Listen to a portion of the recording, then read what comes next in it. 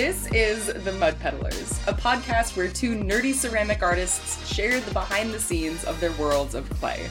We are your hosts, Lindsay M. Dillon. And I am Dante of Earth Nation.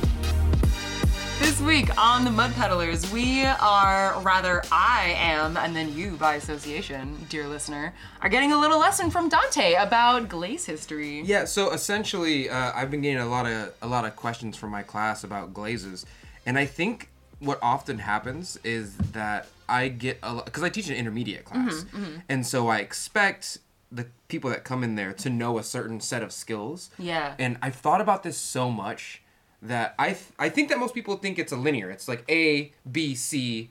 It's beginner, intermediate, advanced. Right. But it's not. There's a certain amount of skills you kind of need to scaffold to the next level, and once you scaffold a couple levels, then you can, I think, kind of go off in a bunch of different directions. Yeah, go off in a bunch of different directions, but also not call yourself, but assume you're intermediate. You know, like, so the students were having questions about glazes, and I think a lot of them want to make glazes, but I'm like, first of all, you got to pay me for that.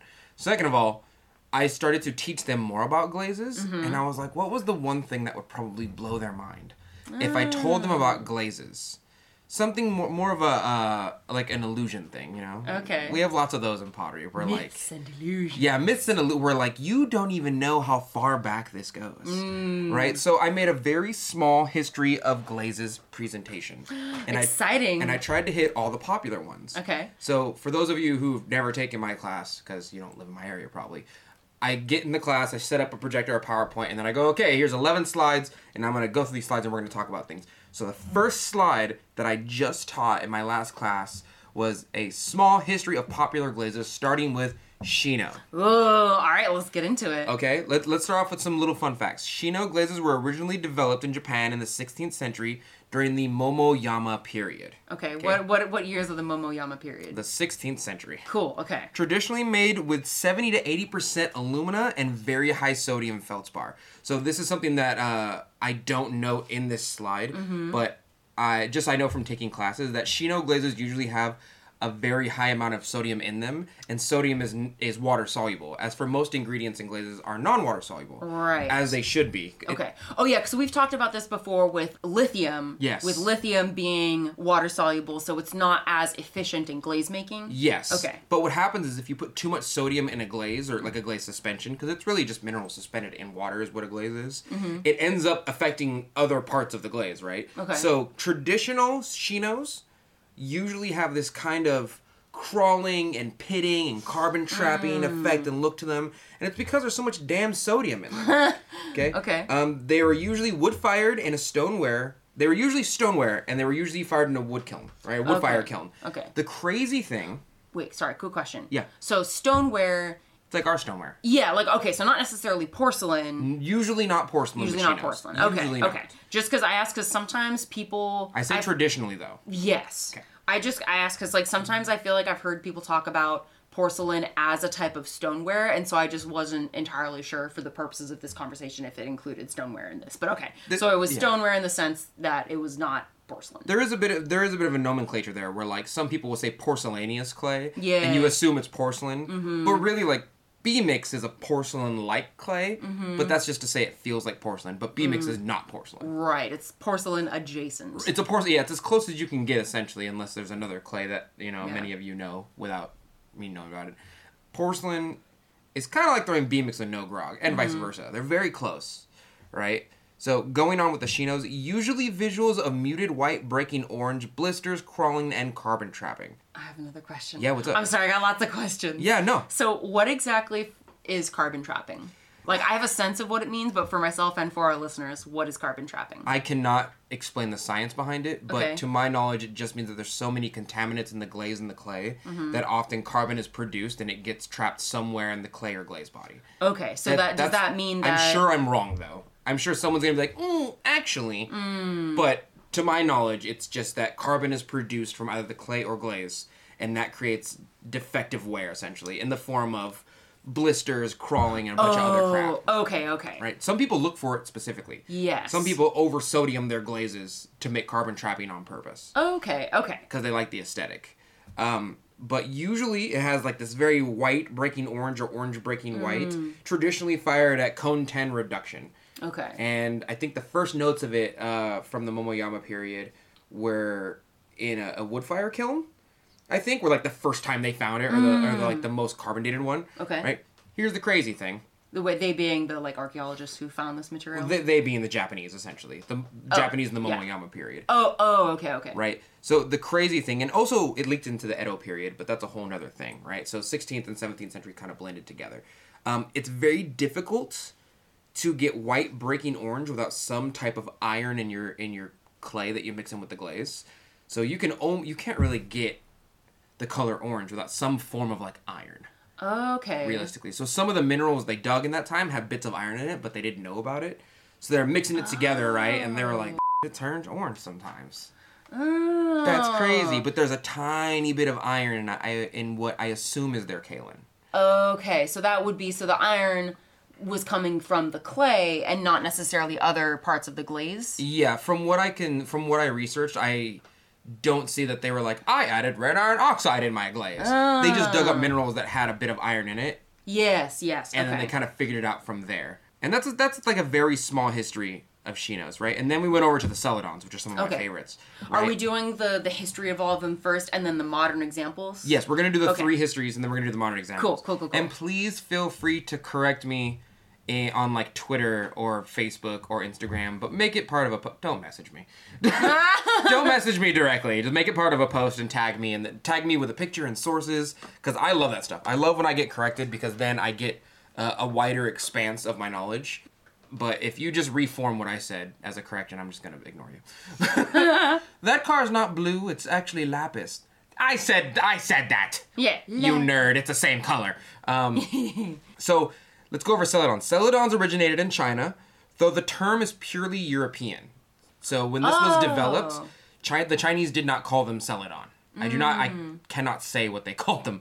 But celadon is a European nomenclature for this type, right? Interesting. Created in notable kilns such as, and I'm going to butcher this, and I'm so sorry. Oh, I'm so excited. Wait, I want to see what the words are.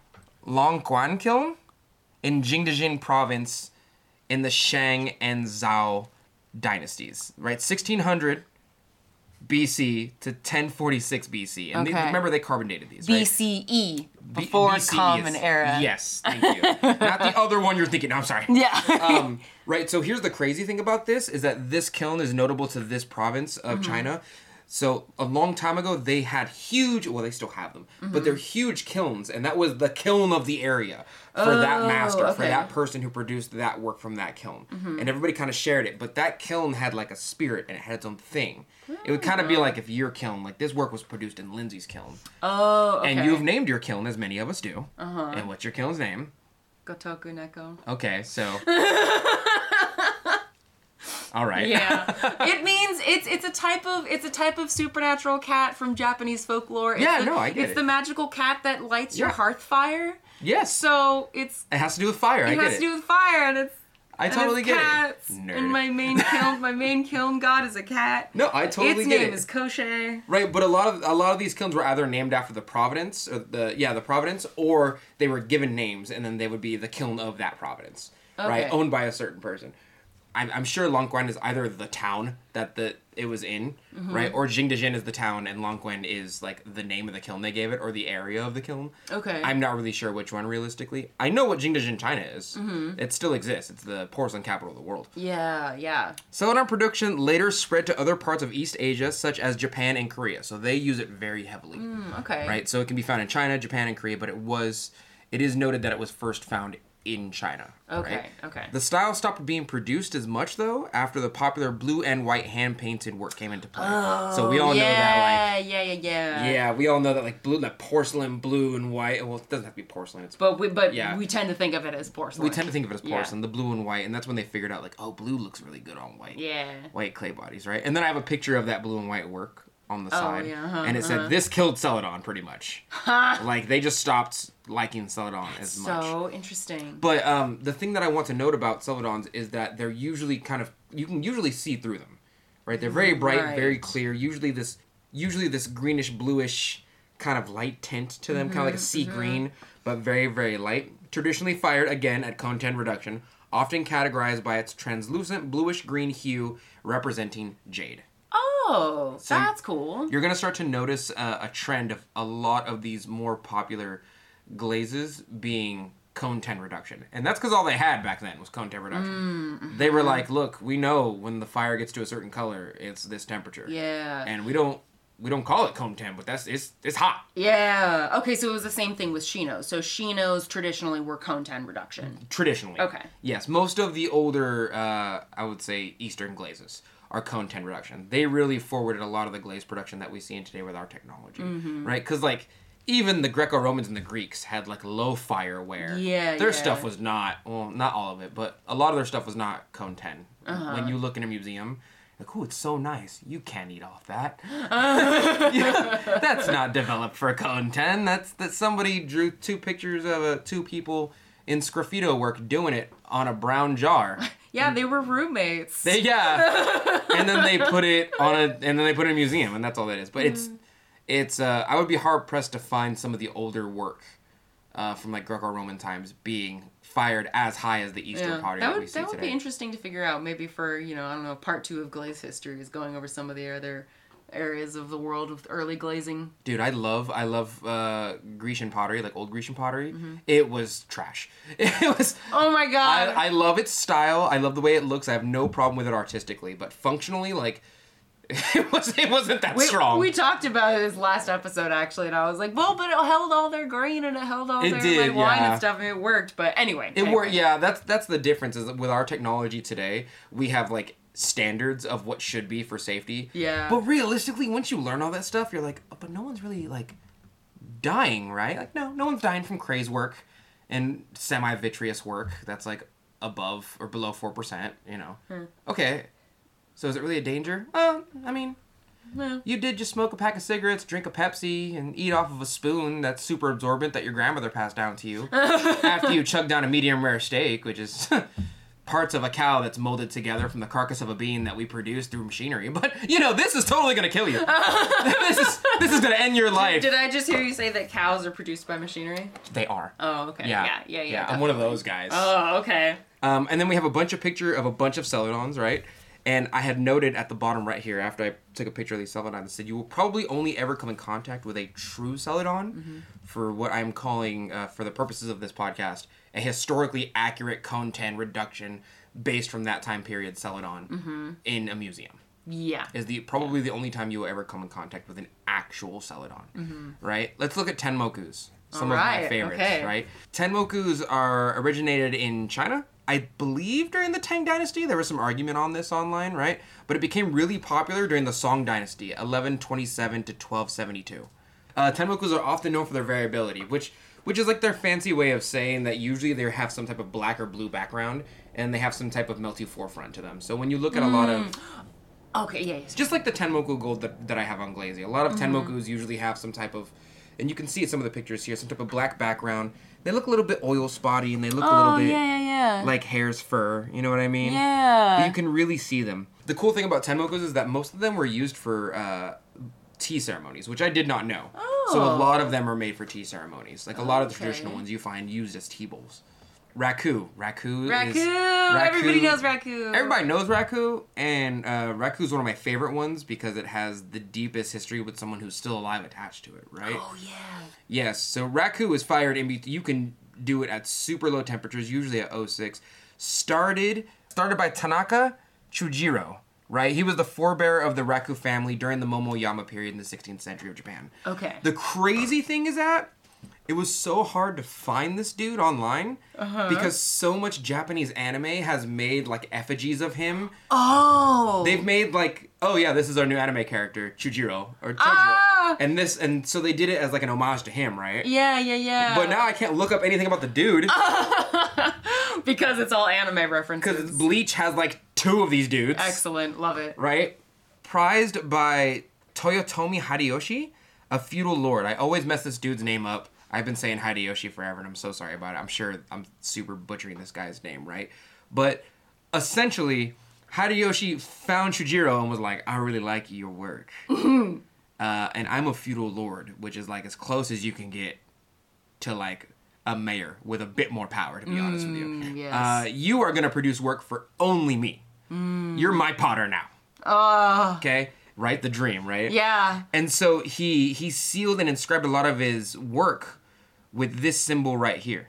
And you can see it on the screen. It looks like a tiny little pot on top of a fire. Oh, okay. Which is super cool because when you go into a lot of the Japanese and Chinese characteristics, a lot of them just look like the thing they are. Like horse looks like a horse. Oh, that's cool. Right? And fire just looks like a little symbol for fire a lot of the times. Okay? And this symbol is the symbol for Raku. Right? And so was born the adopted name of the Raku family. So the Raku's family's last name is not Raku. Yes. At all. They all have different names, if not for their forebears, right? But they're known as the Raku family because Hideyoshi essentially adopted them and was like, I am your patron. That's super cool. I know, right? I love that. There's a little part of me that wants to be like, oh, so he was just here. He was their pottery sub because he just belonged to them. Why do you always make it like a sub thing? Because I always gotta. It's not sexual. It's just I know it's not. But I've been reading too much fan fiction. Gotta stay off AO3, man. No, man, that's where I live. Okay.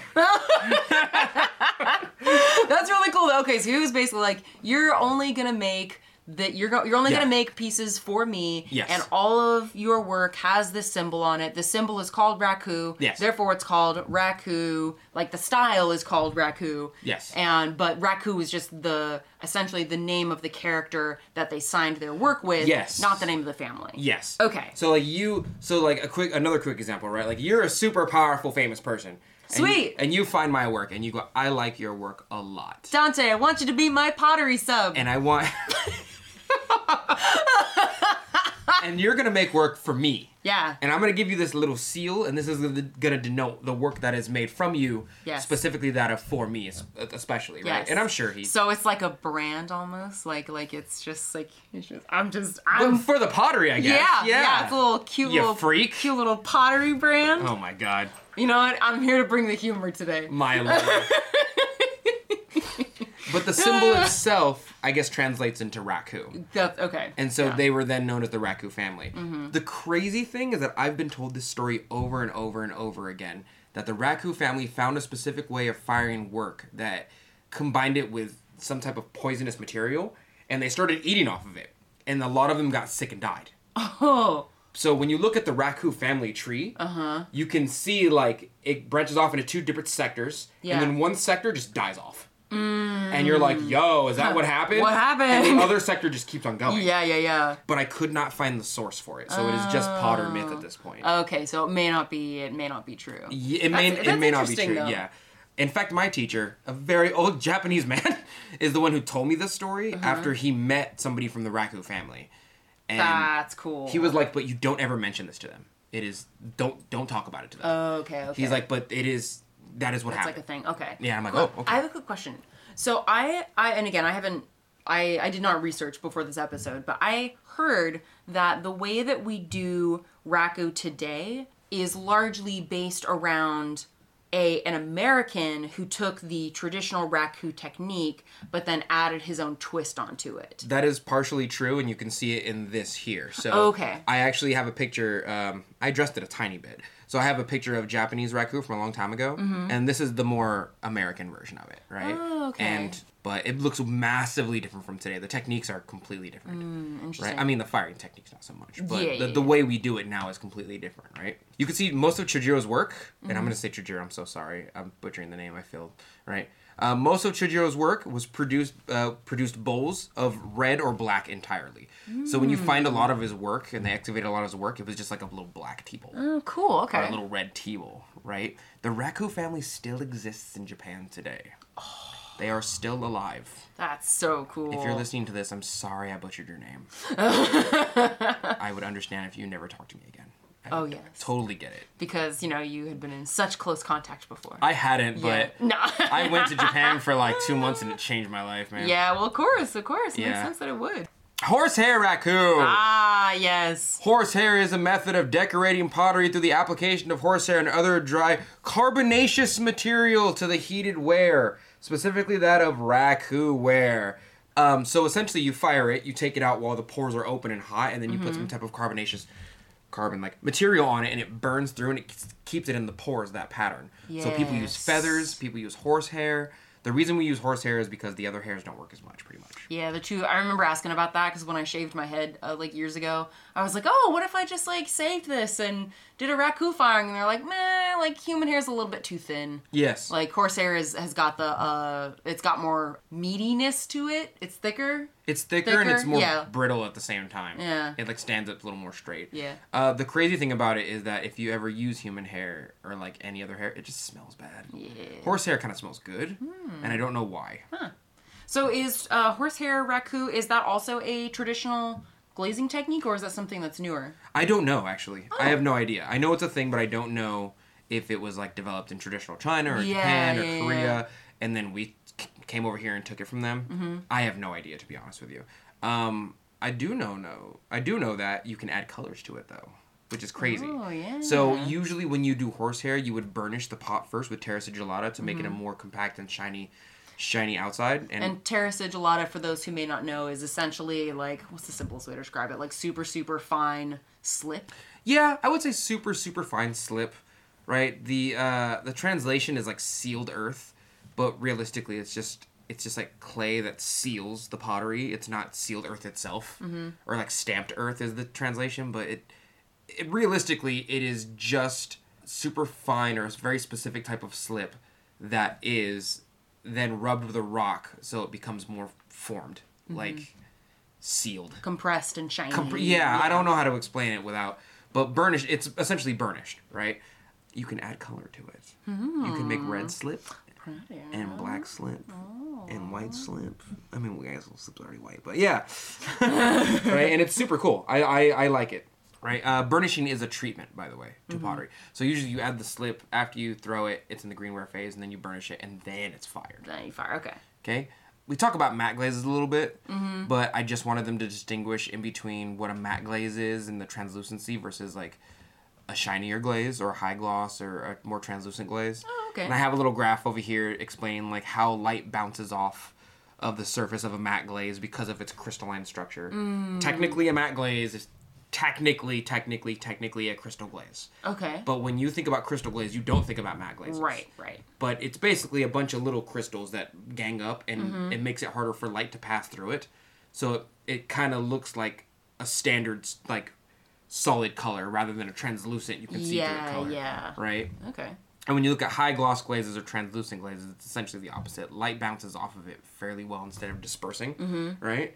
And you can just see it more clearly. And it's way better, right? So I distinguish in between high gloss and glossy and translucent and matte glazes. So it's like instead of shining a bright light on a mirror, which is, shines right back, a matte glaze would be more like shining a light on a white cloth.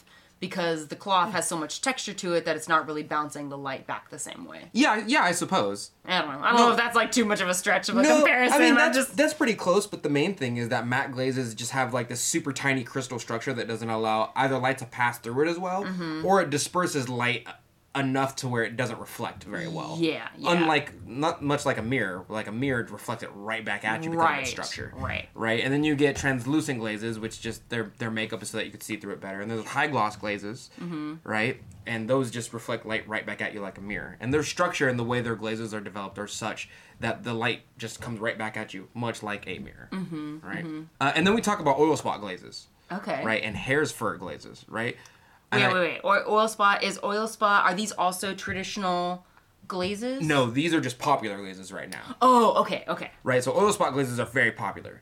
But when you find them, you usually do not find them in singular bases. So you usually don't find them like, I made a oil spot glaze.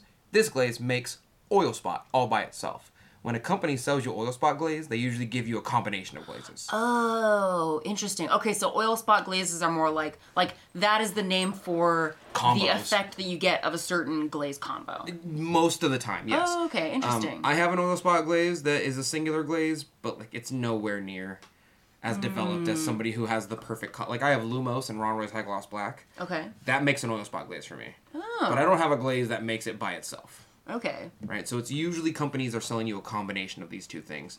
Hare's fur glazes are kind of the same thing, except for one of them looks a little bit more like hare's fur. Hare's fur, like hair like the rabbit. Yeah. Oh. Yeah, there's a name after. Interesting. There was actually a historical point to that. I just didn't go into it. Okay. Right.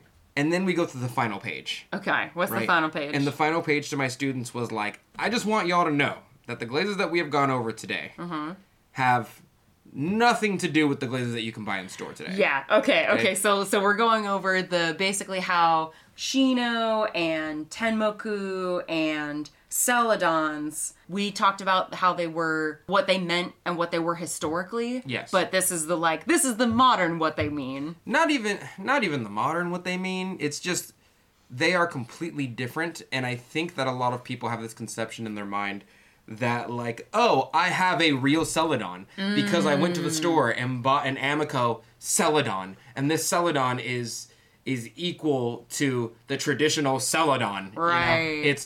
It's not. Okay, explain me why they're different. Okay, firstly, it's not fired in cone 10. Okay. Secondly, we don't have the materials to create the real recipe for a lot of the jade-like celadons from back then. We just have a way to facsimilate them. So we just have enough technology to go, we made something glassy and green and jade-like. We're going to call it celadon. Yeah.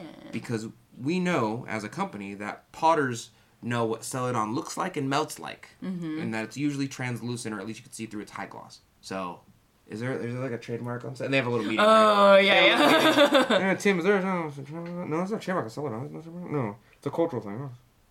Yeah, put celadon on the bottle. Yeah. Bob, put celadon on the bottle. And he's like, all right. And then Bob makes a base glaze, right? That's celadon type beat. Okay. And then he adds colors to it. And so now there's a blue celadon. Ah. And there's a green celadon. There's a black celadon. There's a yellow celadon.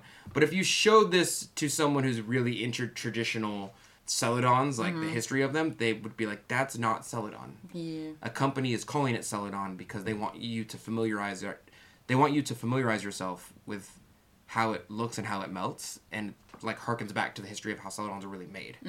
But that is not an accurate celadon. Yeah. That probably fires at cone 6. Celadon is cone 10. Yeah. Right? Like, and it is only cone 10. And then you're like, oh, I bought a Shino. And they're like, no, you bought something that copies Shino. Yeah. In stores. That is cone 10. It is not. It doesn't survive in wood fire.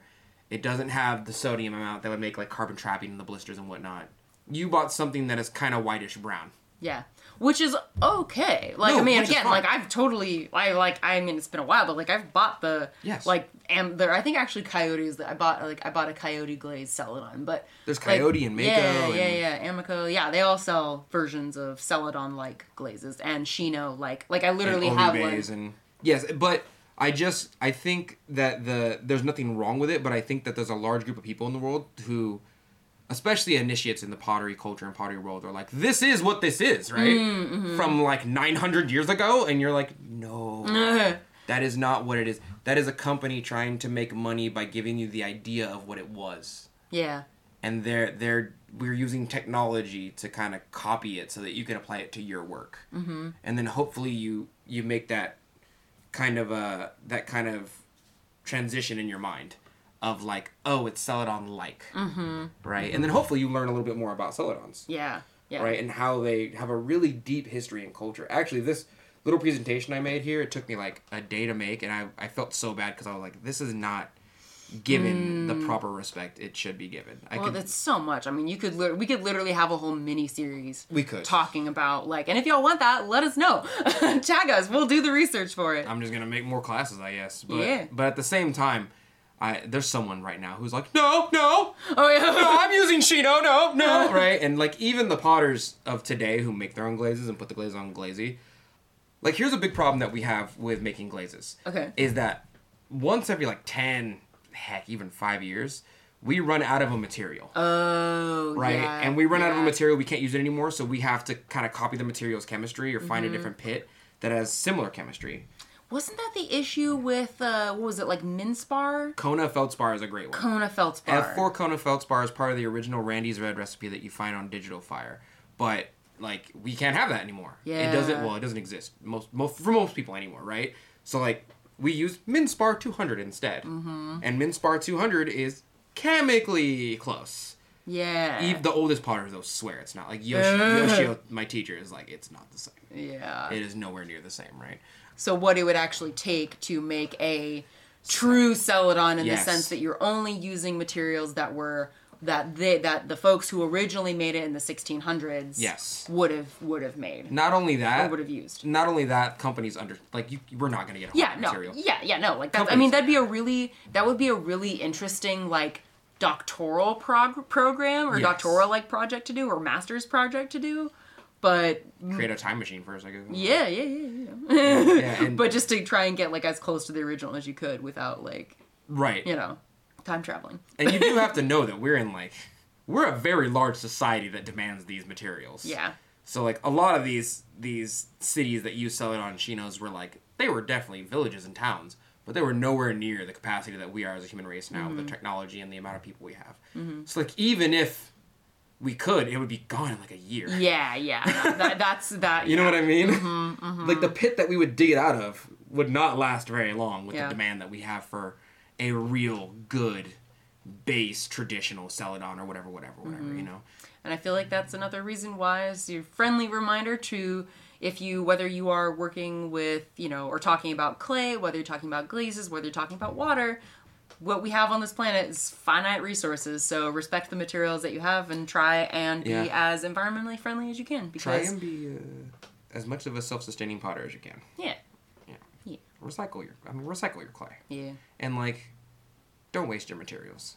Yeah. And like, to me, the whole like carbon footprint thing is really the only main reason why I continue to recycle my glazes, because that and the money aspect of it, because it saves you money, but the time investment is rough, and it's anyway, that's a different conversation. I mean, it's totally a different conversation, but like as a side note, during the beer virus, we're not really monetized. The beer virus. I call it, you'll get it.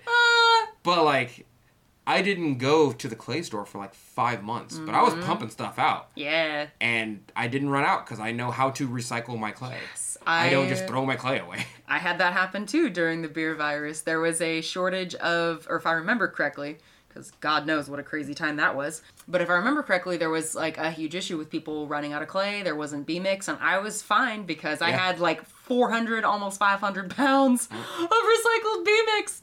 Oh God, my arms were freaking buff. Yeah, with all that recycling I did. That's the even more wild thing, is that like you buy a 25-pound bag of clay and then you make stuff out of it, and if you're throwing away your clay, you're just like getting rid of the trim scrappings. You're probably really only buying 15, 18 pounds of clay. Yeah. And the rest of it you've trimmed off, unless you're real good at throwing. The rest of it you've trimmed off. Yeah. Unless you either are real good at throwing or you don't trim. So, like, you're just losing money. Granted, it doesn't really matter that much to your finances unless you're pugging for, like, a class of 20. But at the same time, I do it for the culture and the environment. And also, I don't want to waste money going to the store and ordering more clay. And for how much I end up recycling, it actually saves me. I feel like it saves me a decent. I haven't broken down the numbers, but I feel like it saves me some money. It saves me time, and it gives me so much more. Like, I make black clay now. I can't do that if I don't recycle my clay. Yeah. Unless I want to wedge mason stain in forever. Like, I just make it into slip, drill it, call it a day, recycle it. Yeah. But yeah, I just, at the end of the day, I wanted someone to have their bubble bursted. Little killjoy. Are you telling me that the celadon that I'm buying that is black is not true historical celadon? Yeah, Steve, that's what I'm saying. So salty.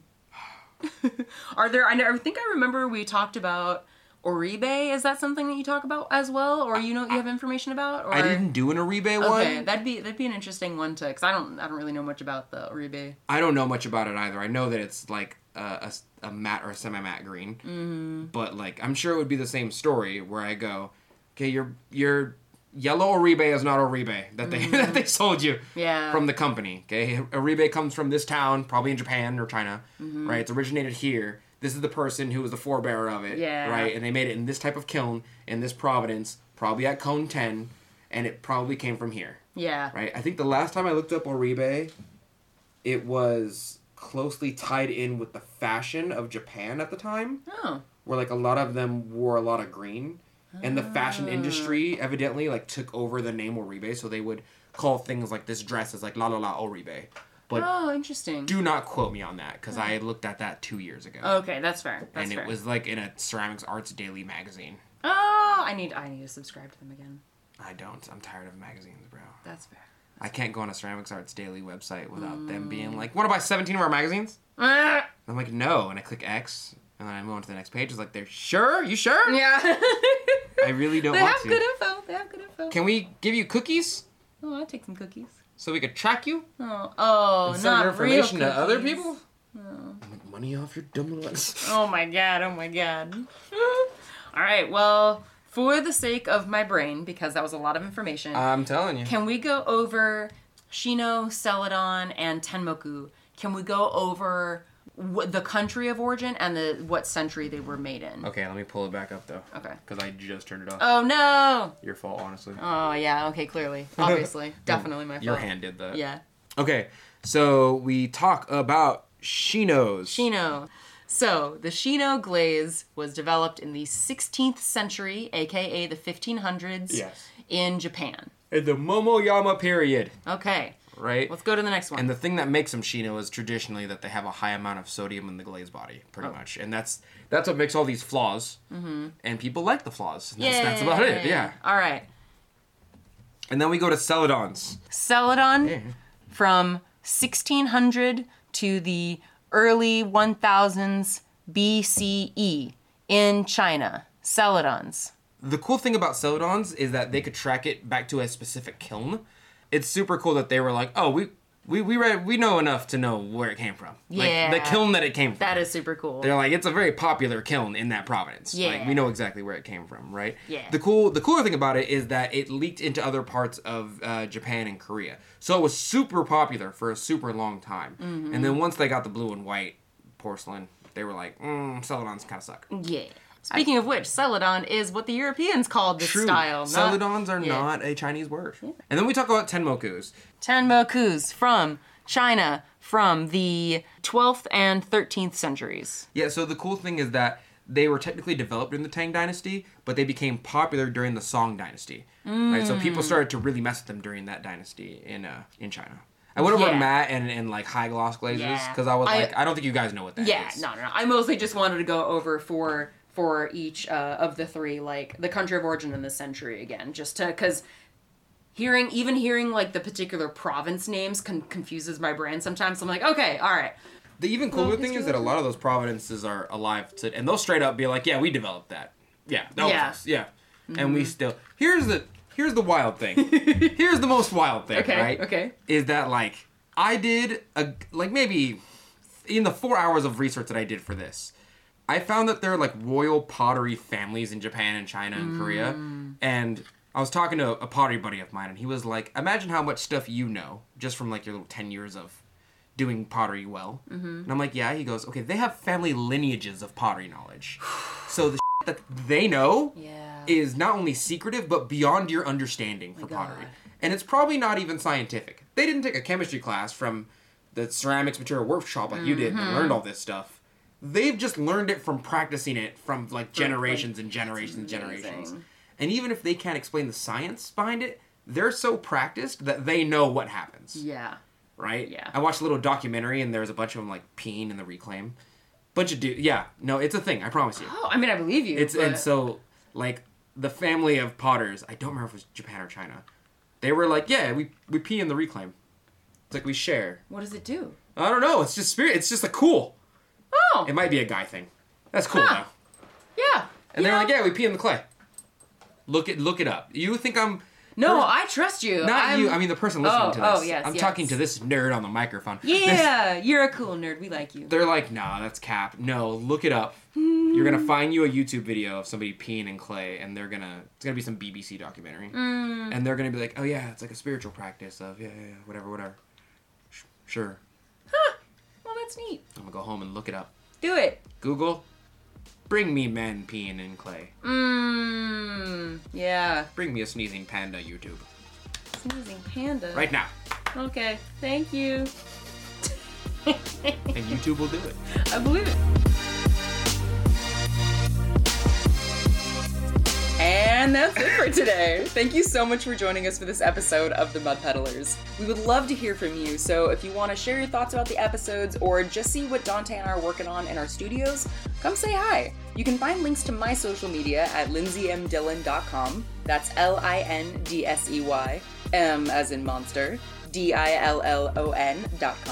And you can visit my pottery shop or see what I'm working on at earthnationceramics.com. And you can find me all over social media at Earth Nation Ceramics. It's spelled exactly how you think it's spelled. And if you want to support the show, hear some bonus episodes, and see some behind the scenes of my work, you can support me and the show at patreon.com/LindsayMDillon. Thank you so much for listening, and we will see you next time.